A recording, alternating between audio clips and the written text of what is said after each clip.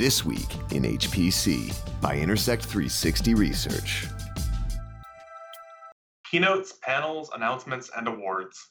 Wrapping up a virtual SC20. It's This Week in HPC. Hi, everyone. Thanks for listening to another episode of This Week in HPC with Intersect 360 Research, distributed in partnership with HPC Wire. I'm Addison Snell, and joined this week on HPC by both Tiffany Trader and Oliver Peckham from HPC Wire as we put a wrap on a virtual SC20. It was a really interesting experience. SC Week is huge for all of us, of course, but we thought we would be there in Atlanta originally. That's just not the way the year went for us. We had a virtual conference. Tiffany, you and I already wrapped up the top 500 and some of the early announcements with AMD and NVIDIA, but how was the show for you, Tiffany, and what were some of your key takeaways?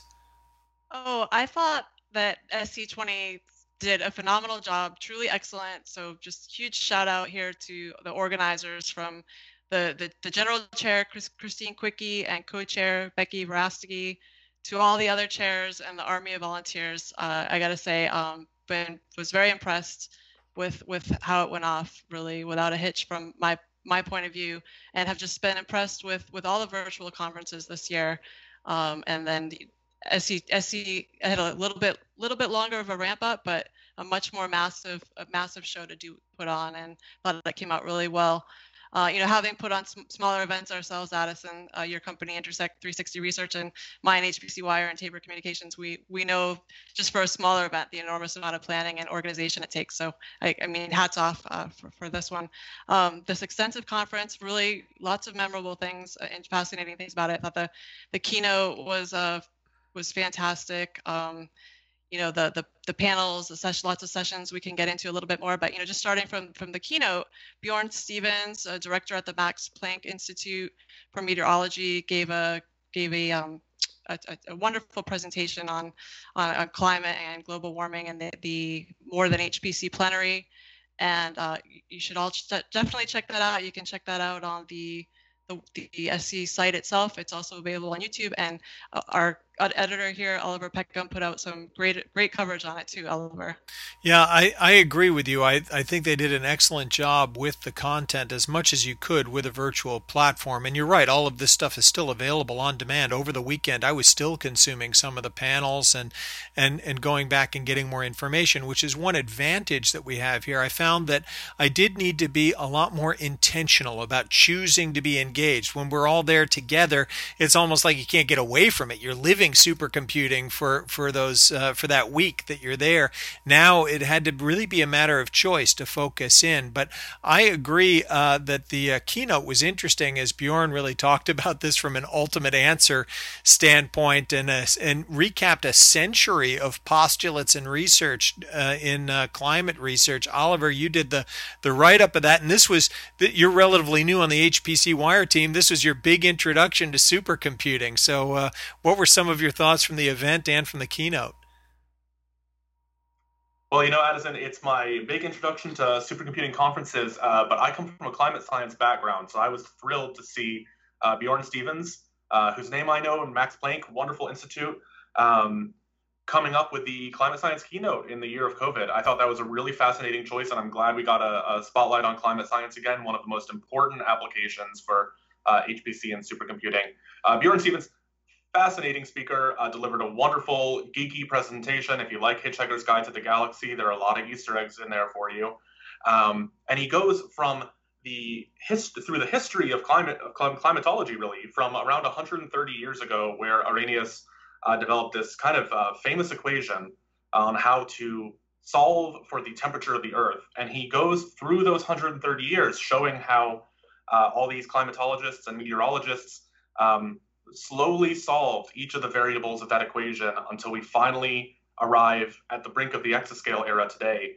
And he kind of muses and theorizes on how we might be on the brink of solving the final variable. It's a fascinating talk. I was really glad to see it spotlighted. Now, there were a lot of other sessions, of course, that we can recap. And let's put a pin for a second in the More Than HPC plenary, which was later the same day and did focus on COVID-19. I think we've got a lot of that content. But beyond the More Than HPC plenary, for each of you, what were some of the other sessions that you really had big takeaways on?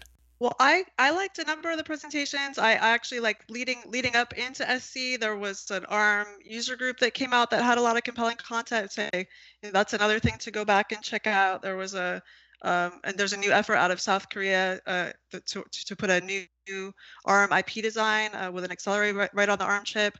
There was a good panel from CXL and Gen Z that explored how these consortiums and standards are evolving along and how they're much more complementary than overlapping, with Gen Z being a robust fabric manager. That was another good one. And then I really liked yours, Addison, the storage panel that you moderated. I think we're going to have coverage of that up on the site soon. But I think that I hear that went pretty well and was well attended. I did enjoy that very much. We had a great set of panelists talking about the diverse approaches to HPC storage with over 500 attendees, which I think just goes to show that people know that they want the performance of flash and NVMe SSDs, but for many of these sites, it's not economical to go to an all-flash environment, and therefore storage tiering is just a dominant topic for practical high-performance storage right now. And anytime you get Glenn Lockwood of NERSC involved, you know you're going to get a good panel. And then there were a number of different vendors represented, all of whom had their own specific approaches to tiering, whether it was burst buffers or distributing by size of file. So that was a fun conversation, and I would recommend going back and looking at it. From my standpoint, other sessions I really enjoyed HPC in the Age of Uncertainty, which was moderated by Rescale, also had some other cloud focus, including Nidhi Chappell from Microsoft Azure. Really looked at when you have so much uncertainty in the market right now, there is a tendency to go more toward utility computing sorts of models, which is consistent with our market model and forecast for this year. And then for fun, I really enjoyed the exotic technologies sessions. They had one on systems and one on storage, where they had the time capsules with people's predictions from SC06 as to where we would be today in 2020. As an analyst, I know how scary it can be to put up your slides from 10, 15 years ago and say, all right, here are my long-range predictions. And they gave away nice bottles of wine for who were the most accurate, and then made new sets of predictions for 15 years out. Where do you think we're going to be at SC35? I think that's wonderful long-range projection. And then there was one other I think, interesting announcement that we didn't get to prior to the show. It wasn't out there yet. We talked about announcements from AMD and from NVIDIA, but we didn't get Intel. Intel had a key address session, and they gave out some more of their details on Aurora and the Intel Xe HPC chip known as Ponte Vecchio, Tiffany.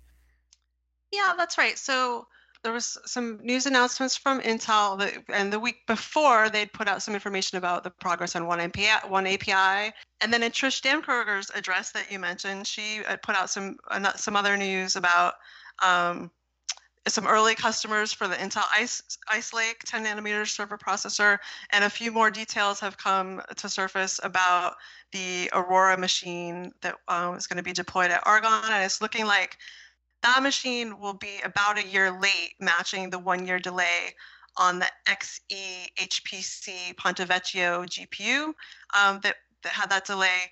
Although with Intel opening the door there to working with external fabs, there's a possibility it could come to fruition sooner. But that's the kind of thing where all the stars would have to align, and they really haven't been doing that lately as far as Intel's timelines go. And as I've said previously, while there are 7 nanometer options from Samsung and TSMC, these other fabs, there's a lot of companies already lined up for those and have put their orders in, months and probably years ago. But and what Intel's announced now is that they're making their Xe HP GPU, HP for high performance discrete GPU, available to early access developers. And notably, these chips have been deployed at Argonne Lab and will serve as a transitional development vehicle for the Aurora supercomputer, subbing in for the delayed Xe-HPC Ponte Vecchio, the highest end GPUs that will provide most of the performance for the system. So these Xe GPUs, these Xe-HP GPUs, the ones that they have deployed there now, just generally these Xe GPUs are available in a number of different variants, with the Ponte Vecchio at the high end. But then they also have these other variants, including the HP one that is intended for HPC and data center deployment. And that one comes in 1, 2, and 4 tile variants. The one that they're getting, the one that they have deployed at Argonne now is a 2 tile variant. And they're using that for exascale readiness. And I don't have a peak double precision floating point, but the peak single precision floating point on that is 20 teraflops of performance. So they're using that right now for their exascale readiness through that program there, and in tandem with the exascale computing project. Yeah, this is just a critical announcement from Intel. We've been hungry for information about this GPU architecture and the Aurora architecture for some time now. So to get that GPU out there, particularly since AMD has announced the MI100, which we've already talked about, NVIDIA, of course, has dominated the GPU, has defined it as NVIDIA from the GPU computing space.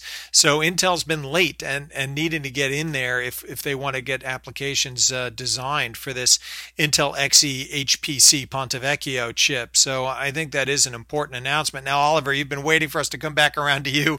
I wanted to hear some of your impressions from the show as well, and I think you were key in looking at some of the HPC research as it relates to COVID-19. That's right, Edison. Apart from Bjorn Stevens, my SC was pretty much all COVID all the time, and we had some really wonderful. We're coming off of the first full year, more or less, of advanced computing in the fight against COVID-19, the first full year of the pandemic, which are basically the same timeline. We had a plenary panel focus on COVID. We had big announcements from a lot of researchers. We had a special prize for COVID research from Gordon Bell Prize. And Tiffany, this is something we've been really excited about on our side over at HPC Wire. This year with HPC Wire's Readers and Editors' Choice Awards, we launched a special COVID-focused category, Best Use of HPC for Societal Plights, specifically to recognize and honor the tremendous research that's been done to fight against COVID this year. And we also launched an inaugural HPC Wire Readers and Editors' Choice Awards party that we held on Wednesday with this special focus to honor and recognize this research. And all the awardees, but specifically with this focus. So this year we honored eight groups who focused on the research of importance to the COVID-19 effort, with 4 Readers' Choice Awards and 4 Editors' Choice Awards. And some of the efforts that we recognized were the HPC COVID-19 Consortium, that's put on, that was created by the U.S. Department of Energy and IBM, and along with dozens of other groups and participants contributing to that. There's also the COVID-19 Genomics UK project, sort of a somewhat similar effort, the UK base. The AMD's COVID-19 fund, the Folding at Home project, which, as we know, just saw enormous participation in that. Fugaku, the Japanese Riken Fujitsu ARM system, standing up a year early, getting stood up a year early and put into service for COVID research, and then research out of Cornell with Summit, other research out of Harvard, and others too. So we just really recognize and congratulate all of those winners. For they're on the front lines, making a difference, and doing so much with to solve the COVID problem, modeling and epidemiology, and evolutionary modeling and vaccine development, and lots more than that too. What did you see with regard to that? It's really good points that you both make. I mean, a lot of times we see these multi-year themes in HPC. We've been talking about AI for years. We talked about big data for years. I go back to SC19. We weren't talking about COVID-19. This was all sprung on us after that. And Oliver, you were making a really good point that this caps off nearly a year of research where HPC has been on the front lines helping to battle against COVID-19. Yeah, that's right. And circling back around to the COVID-19 HPC consortium, which has really been a massive effort, that's really indicative of a big change in the winds that's happening right now. And I'm sure everyone listening to this has seen it in the news that we now have 3 viable vaccines reporting strong testing results, one from Pfizer, one from Moderna, and one from AstraZeneca just today as we're recording this. And with that, there's been a really big shift in how these organizations and supercomputing institutions are approaching the pandemic after this first year. Just this week, we got an announcement from the COVID-19 HPC consortium that they're entering what they're calling phase 2 of their operation, where they will focus on supporting patients over the next 6 months. And if you do that quick calendar math, that lands us around mid-May of 2021, which is around when we're expected to have wide-scale vaccine distribution. So, I mean, I've been looking at that as a triage effort, trying to bridge the gap between where we are now with the escalating cases through the winter and get us through to the spring when we can have the vaccines that are the fruit of so much supercomputing and experimental labor. Now, a lot of this brings us back around to the More Than HPC plenary talk that was early in the show during supercomputing, and that was COVID-19 focused, and I thought they had an outstanding panel. Of all of them, I thought Ilke Altintas from UC San Diego had an outstanding chart where she really highlighted the different ways in which HPC gets deployed against COVID-19, starting from they're all different goals or domains. Are you talking about decision support, making policies, vaccine, treatment, cure? All of these things are different possible areas, and she also looked at the disparate sources of data and the different types of applications that go into that and what's the role of HPC and supercomputing in all of it. Rick Stevens was also on that panel. I thought there was a really good look at an overview of the overlap between HPC and COVID-19. What I thought was really interesting there, Addison, was the discussion of where we go after this pandemic. I know that's just exhausting to think about, but you know, all these experts are saying we need to be learning all the lessons right now for the next one, and hearing all these computational experts tell us what they need for the next pandemic. And there was a lot of discussion of how, you know, increasingly as we advance in AI and machine learning and supercomputing power, the bottleneck is not computational, they're saying, but experimental. They really would like to see a lot of these labs automate biological testing, automate lab testing of various varieties. I thought that was a really interesting take. And of course, they're all very invested in making sure that the lessons we're learning during COVID-19, especially from a computational standpoint, organizing and marshaling these resources through the various consortia, don't get lost after a couple of years post-COVID. They want to make sure that we keep this infrastructure in place so that it's ready when it needs to be. We started this podcast talking about a virtual conference and how we were trying to maintain the supercomputing community while all meeting virtually. And before we started recording, the three of us were talking about the notion of virtual conferences, where we were with vaccines, and the outlook for SC21, which is scheduled for St. Louis. And Oliver, you were thinking this might be in time that we could get back in person. I think it's going to be a challenge on the timeline, but it might be possible. Gosh, it'd be great if we were all in St. Louis together next year. You know, I'm willing to take the long bet. I'm willing to be a little optimistic after almost a full year of 2020, Addison. I think, you know, obviously we're not getting ISC 21, but we are looking again at vaccine deployment for at least a couple of these. They're saying around April or May. And I think that might be enough headway for us to see at least a partially in person in St. Louis SC 21. Well, we certainly hope that is the case, that we can resume a year from now. You know, it all depends on the continued response to the pandemic and the vaccine rollout that HPC is contributing to. The general chair for SC21 is Bronis Dzupinski. He's the chief technology officer for Livermore Computing at Livermore Labs. We certainly hope to be back in person. I just don't know if we'll be ready if the world will be ready yet for events that big, or perhaps they'll have some type of hybrid event with a capped in-person attendance. We'll see. Whatever it is, I know I'll be there, and I'm very grateful for the SC20 Planning Committee for doing the gigantic pivot that they managed to do so that we still had an effective SC20. It was an interesting year for SC as well as for the world in general, and certainly a challenging one for us as analysts and for you as journalists, but I'm grateful to have had SC20. Thanks, Tiffany and Oliver, for helping me wrap it all up for our listeners. If you want more detail, there's plenty of SC20 special coverage on HPC Wire. Thanks for tuning in.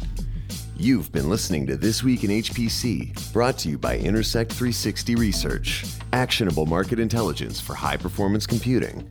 For more information, visit intersect360.com.